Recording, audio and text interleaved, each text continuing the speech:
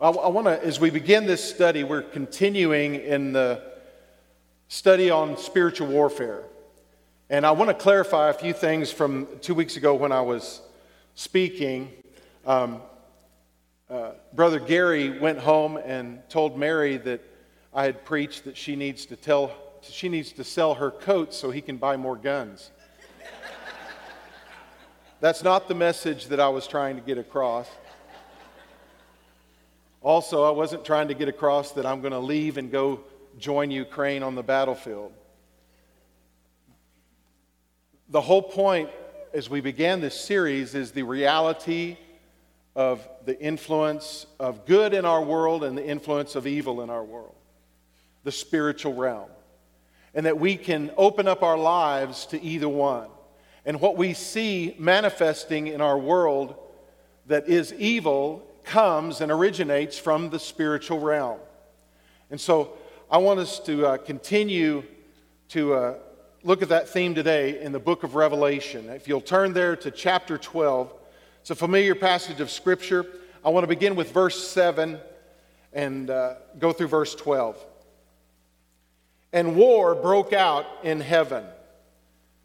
The title of my message today is You Need to Declare War.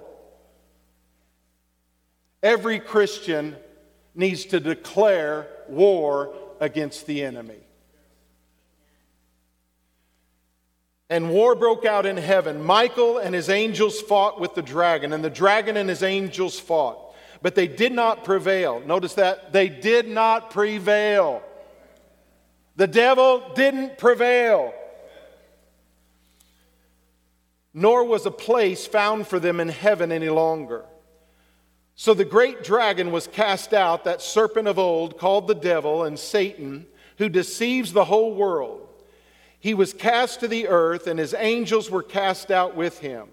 Then I heard a loud voice saying in heaven, Now salvation and strength and the kingdom of our God and the power of his Christ have come. For the accuser of our brethren, who accuses them before our God day and night, has been cast down. And they overcame him by the blood of the Lamb. Amen? How do we overcome him? By the blood of the Lamb. Jesus came to this world, was born, lived a sinless life. His blood was not tainted like ours. And his blood was shed to cover all of our sin. And it's that precious blood that gives us the victory today. The blood of the Lamb and the word of their testimony, and they did not love their lives to the death. Therefore rejoice, O heavens, and you who dwell in them. Woe to the inhabitants of the earth and the sea, for the devil has come down to you, having great wrath, because he knows that he has a short time. First of all, Michael here, it is not a fictitious figure. Michael is an archangel of the Lord. He leads in battles for the Lord. He is not one of the knights of the round table. And he never rowed a boat ashore. For those of you who are old enough to remember that song. Also, it talks about the dragon. The dragon here is speaking about the devil. Look at verse 9. So the great dragon was cast out, that serpent of old. That's a reference to Satan in the beginning as he deceived Adam and Eve. Called the devil and Satan, who deceives the whole world. His desire, first of all, church, is to make you think that he does not exist. He wants to deceive the whole world into thinking that evil just comes from men. That it's just a natural part of this world. But it's not. Don't be deceived. You have an enemy and you need to declare war. Because he's coming against you. He wants to bind you up. He wants to hinder you. He wants to take hold in your life and hinder you from doing all that God's called you to do. He wants to come against your marriage. He wants to pull you apart and to tear apart your marriage. He wants to come against your kids and your grandkids if you have it. He comes against us to deceive us, and he comes against us to destroy and to kill in our lives. So church, the message there is, we need to declare war. You need to pray for your family, pray for your marriage, pray for your kids. I am here as a result of my mama's prayers, I guarantee you. Because she was on her knees as I grew up. She was on her knees interceding for me, and she presented me to the Lord as a baby and said, God, I want your plan for his life to be fulfilled. And she never stopped waging war. Still to this day, I call her. She'll tell me, I'm praying for you. I'm praying about the meetings that you're having, the services. I'm praying when you're preaching. In church, I'm thankful for a mama who entered into the Lord's army many, many, many years ago. And at 86 years old, oh, sorry, Mom, you're probably watching. At 86 years old, she is still declaring war against the enemy. She's not going to give up. She prays for her children and prays for her grandchildren. And she's going to see the enemy overcome by the blood of the Lamb. Amen? Look at verse 4. His tail drew a third of the stars of heaven and threw them to the earth. Now, stars is used in many places in Scripture in speaking about the angels, the angelic creatures. And I believe that's what it's talking about here. It's talking about Satan and his deceiving and his rebellion spreading to the other angelic beings. And a third of the angels were deceived and followed him in rebellion against God. And God cast them all out. The sad thing is, he sent them here. Why is that significant? Because we live here. Last week we were talking about the fact that when Joshua overcame in Israel and they were conquering, God in his sovereignty did not allow them to conquer every enemy in the land. You remember that? Why? And it says specifically that God's desire was for the next generation to learn how to war. And church, every generation needs to declare war against the enemy. Every generation needs to be prayer warriors, intercessors for our children, for our marriages, for our families, for our job. Because we are in a battle. I want to look at a couple of other passages of Scripture to give us a better understanding. I want you to join me in Isaiah chapter 14, verse 12. Isaiah chapter 14, verse 12. How are you fallen from heaven, O Lucifer, son of the morning? How you are cut down to the ground, you who weakened the nations. For you have said in your heart, I will ascend into heaven. I will exalt my throne above the stars of God. I will also sit on the mount of the congregation on the farthest sides of the north. I will ascend above the heights of the clouds. I will be like the Most High. Satan had pride and arrogance and thought he could replace God. He wanted to be God. Verse 15 says, yet you shall be brought down to Sheol, to the lowest depths of the pit. Another verse I want us to look at is in Ezekiel chapter 28. In this one, Scripture's speaking to the king of Tyre, but you see who's really behind everything that the king's doing in this passage. Listen to this. In chapter 28 of Ezekiel, verse 12. Thus says the Lord God, you are the seal of perfection, full of wisdom and perfect in beauty. You were in Eden, the garden of God. You think the king of Tyre was in Eden, the garden of God? No. It's a reference. This passage is a veiled reference to the spiritual influence in the king of Tyre that he was responding because there was a force in his life that he allowed to take hold. It continues. Every precious stone was your covering. The sardius, the topaz, the diamond, the beryl, the onyx, the jasper, the sapphire, the turquoise, and the emerald with gold. The workmanship of your timbrels and pipes was prepared for you on the day you were created. Many Bible scholars believe, because of that reference, that Satan was originally the leader of worship in heaven. In verse 14, it says, you were the anointed cherub who covers. Now, that's not talking about the king of Tyre. It's talking about the enemy. It's talking about the devil. It's talking about the one who was influencing him.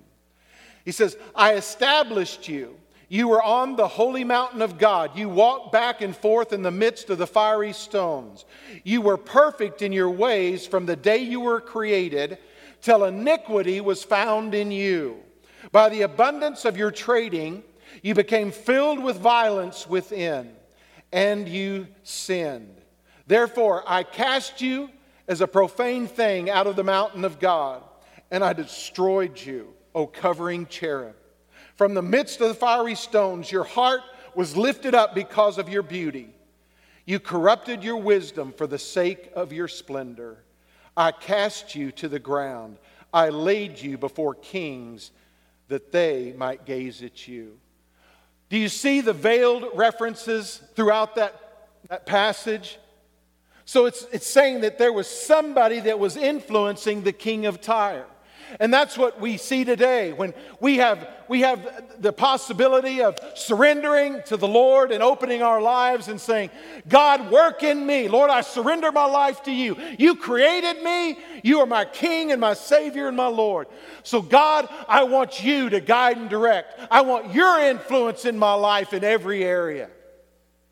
But there are other people that are deceived. They may not even realize it, but they are actually allowing the influence of the enemy to take hold in their lives, and they're responding the way that the enemy would have them to respond. And that's the world we live in. There is a cosmic battle that's taking place between good and evil on this earth. There's a battle between God and Satan in this earth.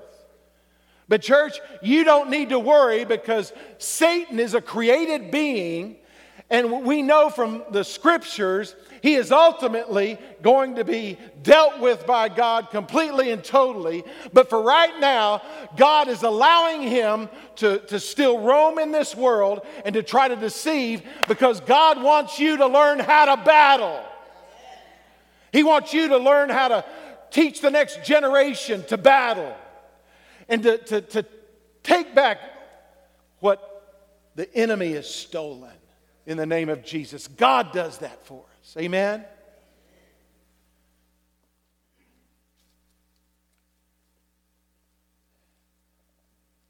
Back in our original text in Revelation, verse 10 of chapter 12, there's another verse, part of the verse I want us to look at. It says, then I heard a loud voice saying in heaven, now salvation and strength and the kingdom of our God and the power of his Christ have come.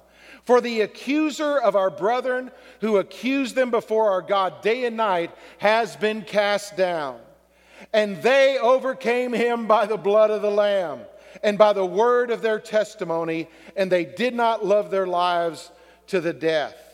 They overcame him. Church, we are operating in this battle from a standpoint of the victory has already been won at the cross of Jesus. Amen? But last week I talked about it. We are to be occupying troops. When we send our troops into another country to occupy it, they're there to reinforce the victory that's been won, right? And that's what God calls us to do. That's why we need to declare war. We're going to occupy until Jesus returns. And part of that occupying is taking a stance against the enemy and saying, devil, you're not going to have my family. You're not going to have my friends. You're not going to have my community, because I am going to intercede. And it doesn't matter what the enemy comes against us with. He tries to to deceive people, and people are hurt and wounded, and so they're trying to numb themselves, and they get involved in all kinds of different things, trying to help that hurt. That's why so many, there's over 39,000 people in Alaska today that are in bondage to alcohol or drugs. That's a lot of people. The enemy is real. But I love the fact that Tom, in his testimony, shared that God set him free from bondage he had been battling for years. That's the heart of God. Amen? That's what God wants to do in our lives. Verse 11 makes a statement. It says, they did not love their lives to the death. In the original encounter with Satan, what took place? Eve was deceived. Adam appears to have been right next to her, and he didn't stop her. He failed, but he wasn't deceived. He willingly partook in sin. Because of that, death entered this world and barred Jesus coming back in the rapture. And I'm ready anytime. Come on, Lord. But until He comes back, every one of us, we're facing death. But church, I want you to understand, death does not have the victory over a Christian. We sorrow, but not as those who have no hope, because our hope is in Jesus. I've been in my family in different funerals, and many of them I was preaching, and they were difficult funerals. But the one thing that got me through was knowing without a doubt that they knew Jesus as Lord and Savior, and that one day I will be reunited with them in glory. We'll be gathered around the throne of God together. So church, we battled that death here, but it's not going to win the victory over us. Church, we need to grow in our understanding of spiritual warfare. God wants us to grow. He wants us to learn. And I'm not saying there's two ways that we have a tendency when we talk about spiritual warfare to get off track. And one of the ways we get off track is thinking, oh, there's really nothing to that. There's nothing to that. The second way that we get off track is when we start thinking that there's a devil around every bush. Are you with me? You know what I'm talking about. People, you've met people like that, and I'm not saying I'm talking about they're going overboard. They're not balanced. I mean, if the light bulb goes out, they want to blame the devil. And so we need to be balanced. We need to understand that we're not always in that battle, but we're always standing and we're ready for the battle. Are you with me? The devil says, and Scripture says about the devil in Daniel, that he's going to wear out the saints in the last days. So we need to battle against becoming weary, which I had to do this morning after that snow machine ride.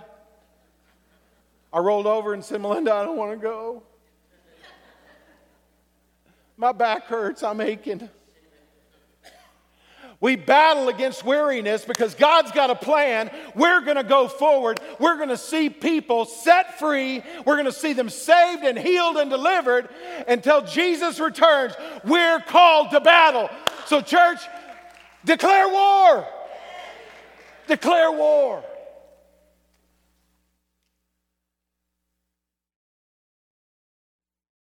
There's a verse that Jesus spoke about in John chapter 10, verse 10, about the enemy.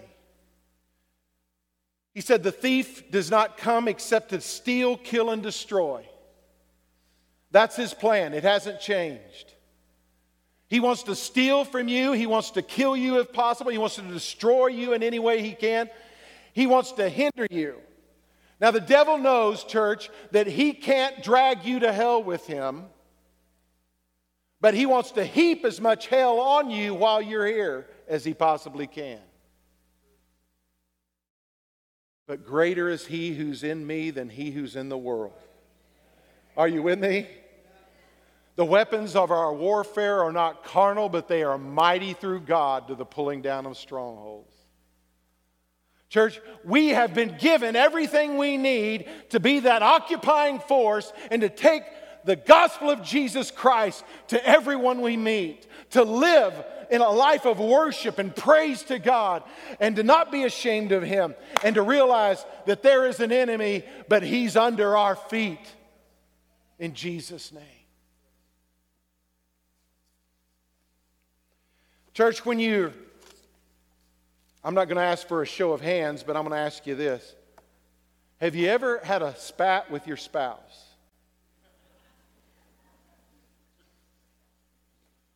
Some people were raising their hand.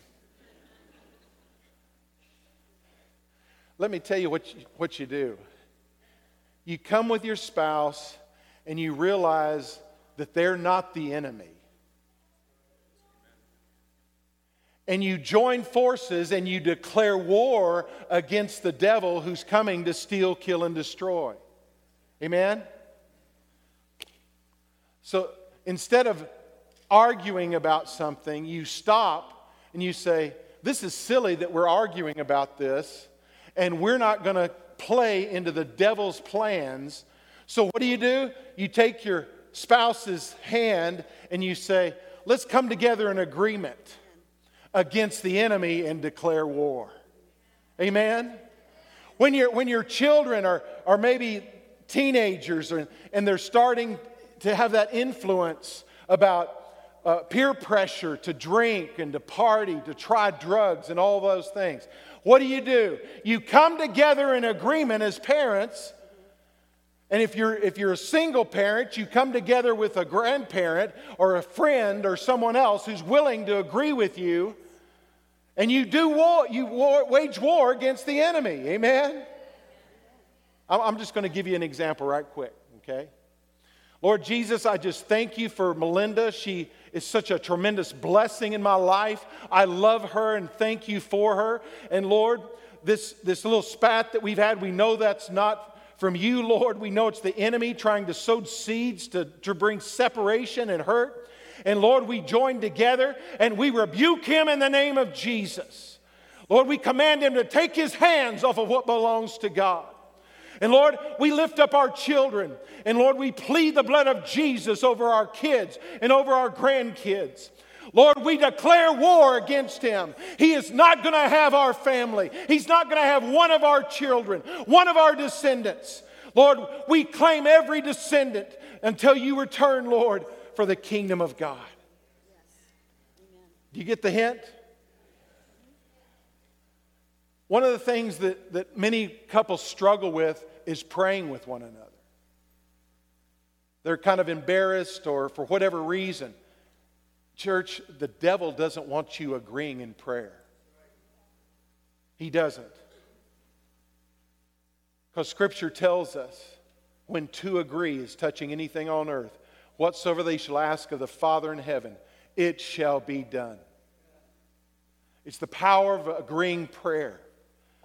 So church, I want you to declare war and begin to intercede.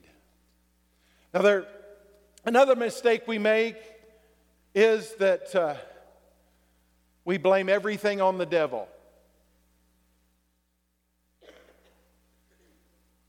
Are you ready?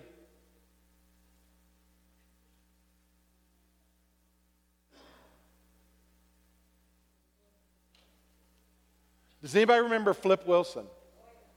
This is for the younger generation because he was a comedian in the 70s, and most of you younger people have no idea who he is. He was a funny comedian, but this is just a short little excerpt out of about 20 seconds out of a skit that he did. So and this will get the point across. She came in the house, she had the box, Rev saw it. Rev said, "What, another dress?" I said, "This is ridiculous. 3 dresses in a week, another dress?" And she tells him, "I didn't want to buy this dress.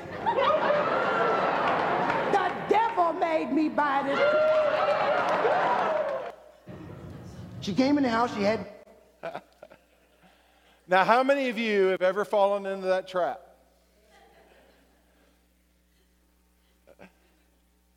Did you hear it? He said it was a reverend and his wife bought 3 dresses in 1 week. And when he confronted her, she said, I didn't want to buy that dress. The devil made me do it. And we laugh at that, but so many people give up, they throw up their hands, and they think, well, that's just the way life is. I've encountered so many Christians that just, they weren't battling at all, and they were just kind of letting the enemy take control and hinder them, and they were just not being used for God's plan for their life, and so they were hindered, and they were just saying, well, the devil made me do it. God knows I'm just human, I'm just flesh. But it's not always the devil, church. Our flesh gets us in plenty of trouble, our desires in the flesh, amen? But don't blame it on the devil. You recognize the temptation and you join together with someone who holds you accountable and you begin to take it to the enemy and say, I'm not going to fall for this trap anymore. One of the things that many times men struggle with, and it's lust. Women can struggle with that too. And we don't like to talk about that in church. We like to just pretend it's not there. That's one thing I love about men's camp is we get real and we deal with anything and everything. But men, listen to this. God can set you free.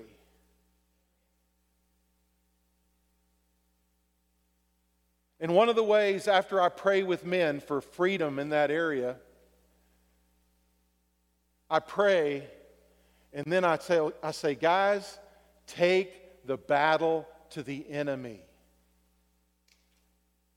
If the enemy draws your attention to some beautiful young lady, don't let lust take hold. Don't start allowing those thoughts from the enemy to come.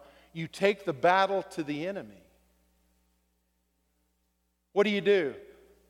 You say, Lord Jesus, I thank you for that young lady right there. I pray if she doesn't know Jesus as Savior and Lord, that you would touch her heart. She would surrender her heart and life to you. And Lord, if she's not married, I pray that you would bring a godly Christian man into her life, that they would live for you and be a powerhouse couple for you. You see what I'm talking about? You take the battle to the enemy and you don't allow him to bombard your thoughts. You take every thought captive and make it subject to Jesus. Amen?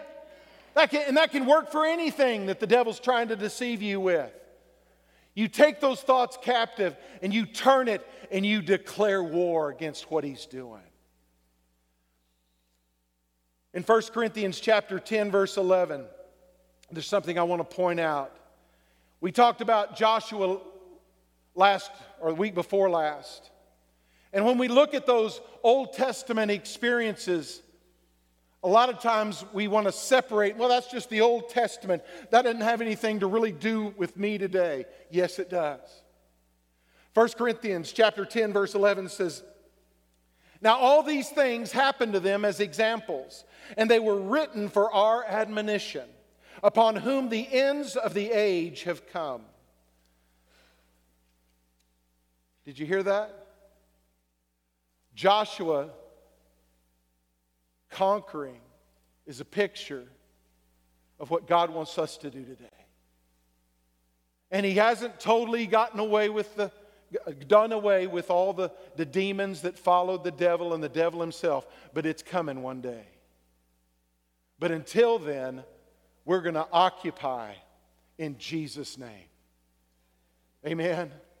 We're going to go forward and we're going to see battles won for the kingdom of God. There's one more passage and we're going to close. Look at Mark chapter 5 with me. It's a familiar passage of Scripture, and we could do a whole message or series of messages on this passage, but I just want to point out just a few things and then we're going to close. In chapter 5 of Mark, verse 1, then they came to the other side of the sea, to the country of the Gadarenes. And when he had come out of the boat, immediately there met him out of the tombs a man with an unclean spirit, who had his dwelling among the tombs. Notice this man, we're told in another gospel of this same story, that he was a city dweller. He was probably educated, he probably had a home, he probably might have even had a family. The enemy wants to take everything he can from you. Now he's alone among the tombs, and no one could bind him, not even the chains. He had demonic strength. Because he had often been bound with shackles and chains, and the chains had been pulled apart by him, and the shackles broken into pieces, neither could anyone tame him. And always, night and day, he was in the mountains and in the tombs, crying out and cutting himself with stones. When he saw Jesus from afar, he ran and worshiped him. There was still enough of this man in his own humanity, his own ability, even though he was demonized and oppressed by the enemy, there was still enough of him there to understand there's freedom at the feet of Jesus. Amen. I want to be that church where people come knowing, no matter what has a hold in their life, that Jesus is the answer, that He will set them free. Amen. And guess what? When those people come in with hurts and wounds and addictions and all those things, you're going to see what I like to call a dirty church, in the sense of, don't be surprised if you see some drugs on the altar. Don't be surprised if you see other things that are left in the parking lot or on the altar. And don't ever get upset about it, because Jesus is setting people free. Amen.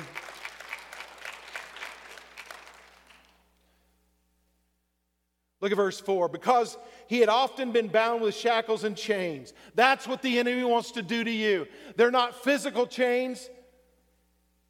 They can manifest into the physical realm, though. But he's talking about the enemy taking those chains in your life. And the chains had been pulled apart by him, the shackles broken in pieces. Neither could anyone tame him. And always, night and day, he was in the mountains and in the tombs, crying out, cutting himself with stones. When he saw Jesus from afar, he ran and worshiped him. Church, we need to declare war and let people see Jesus in us. And he cried out with a loud voice and said, "What have I to do with you, Jesus, Son of the Most High God?" The enemy knows who God is. "I implore you, by God, that you do not torment me." For he said to them, "Come out of the man, unclean spirit." Then he asked him, "What is your name?" And he answered, saying, "My name is Legion, for we are many." We see later in verse 13, there were 2,000 demons that were oppressing him. Also he begged him earnestly that he would not send them out of the country. Now that's an interesting phrase. And I want you to think about that for just a second. There are places in this world that have strong demonic authorities, principalities and powers and rulers of darkness. You can go to different places in the world and you can sense that darkness and that it has a place that is ruling there. And I believe that's what this is talking about. It's talking about demonic presence in that area, because they had compromised the people, the Jewish people that lived in this area had compromised, and they weren't living for God. We know that by the swine, because Jews were not have anything to do with the swine. Let's go on and read verse 10. Also he begged him earnestly that he would not send them out of the country. Now a large herd of swine was feeding there near the mountains. So all the demons begged him, saying, "Send us to the swine that we may enter them." And at once Jesus gave them permission. Then the unclean spirits went out and entered the swine. there were about 2,000.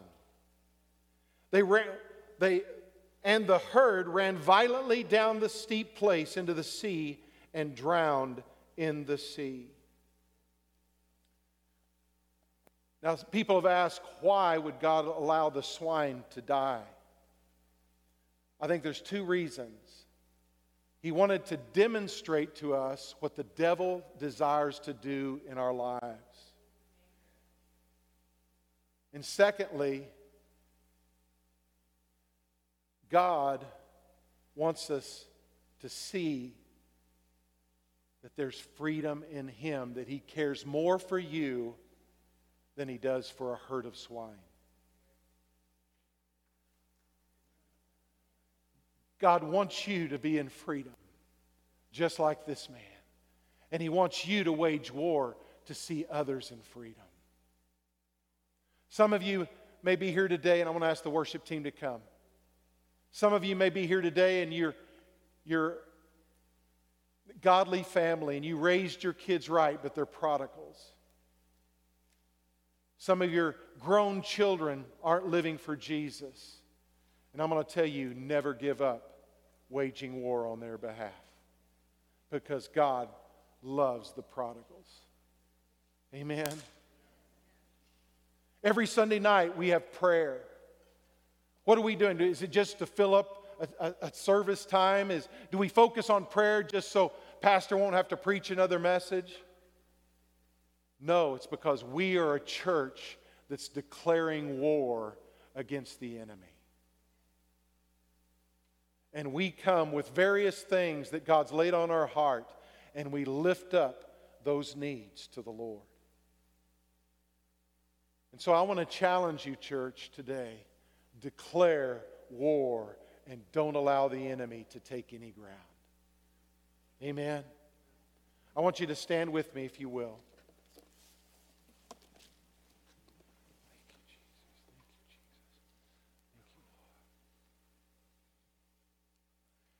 One of the ways that we do battle and wage war is through prayer. Another way that we wage war is through worship and through praise.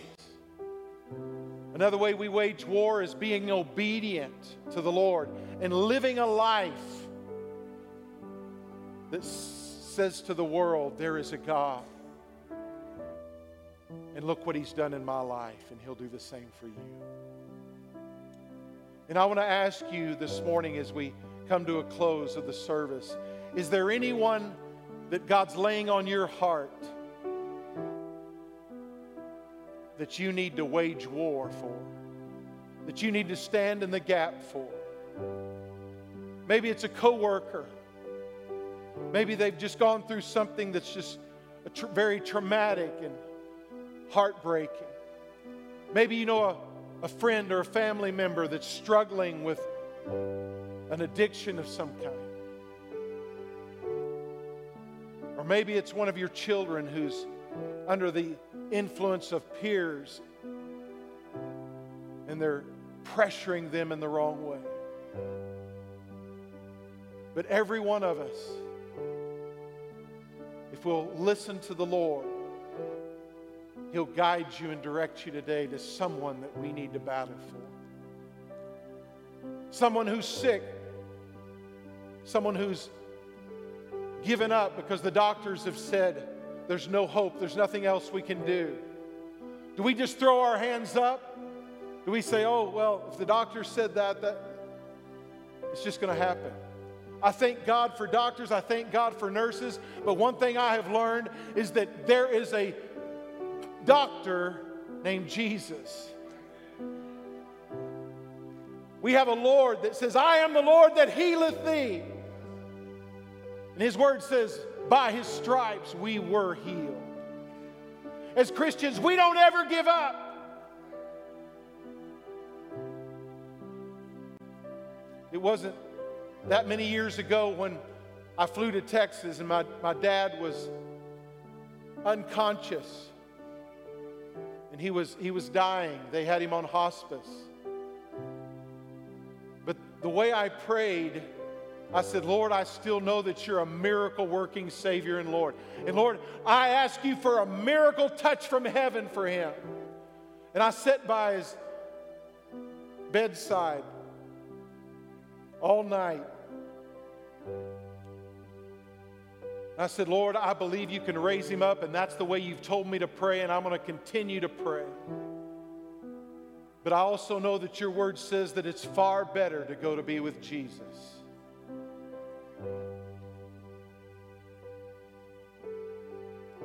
Did you hear that?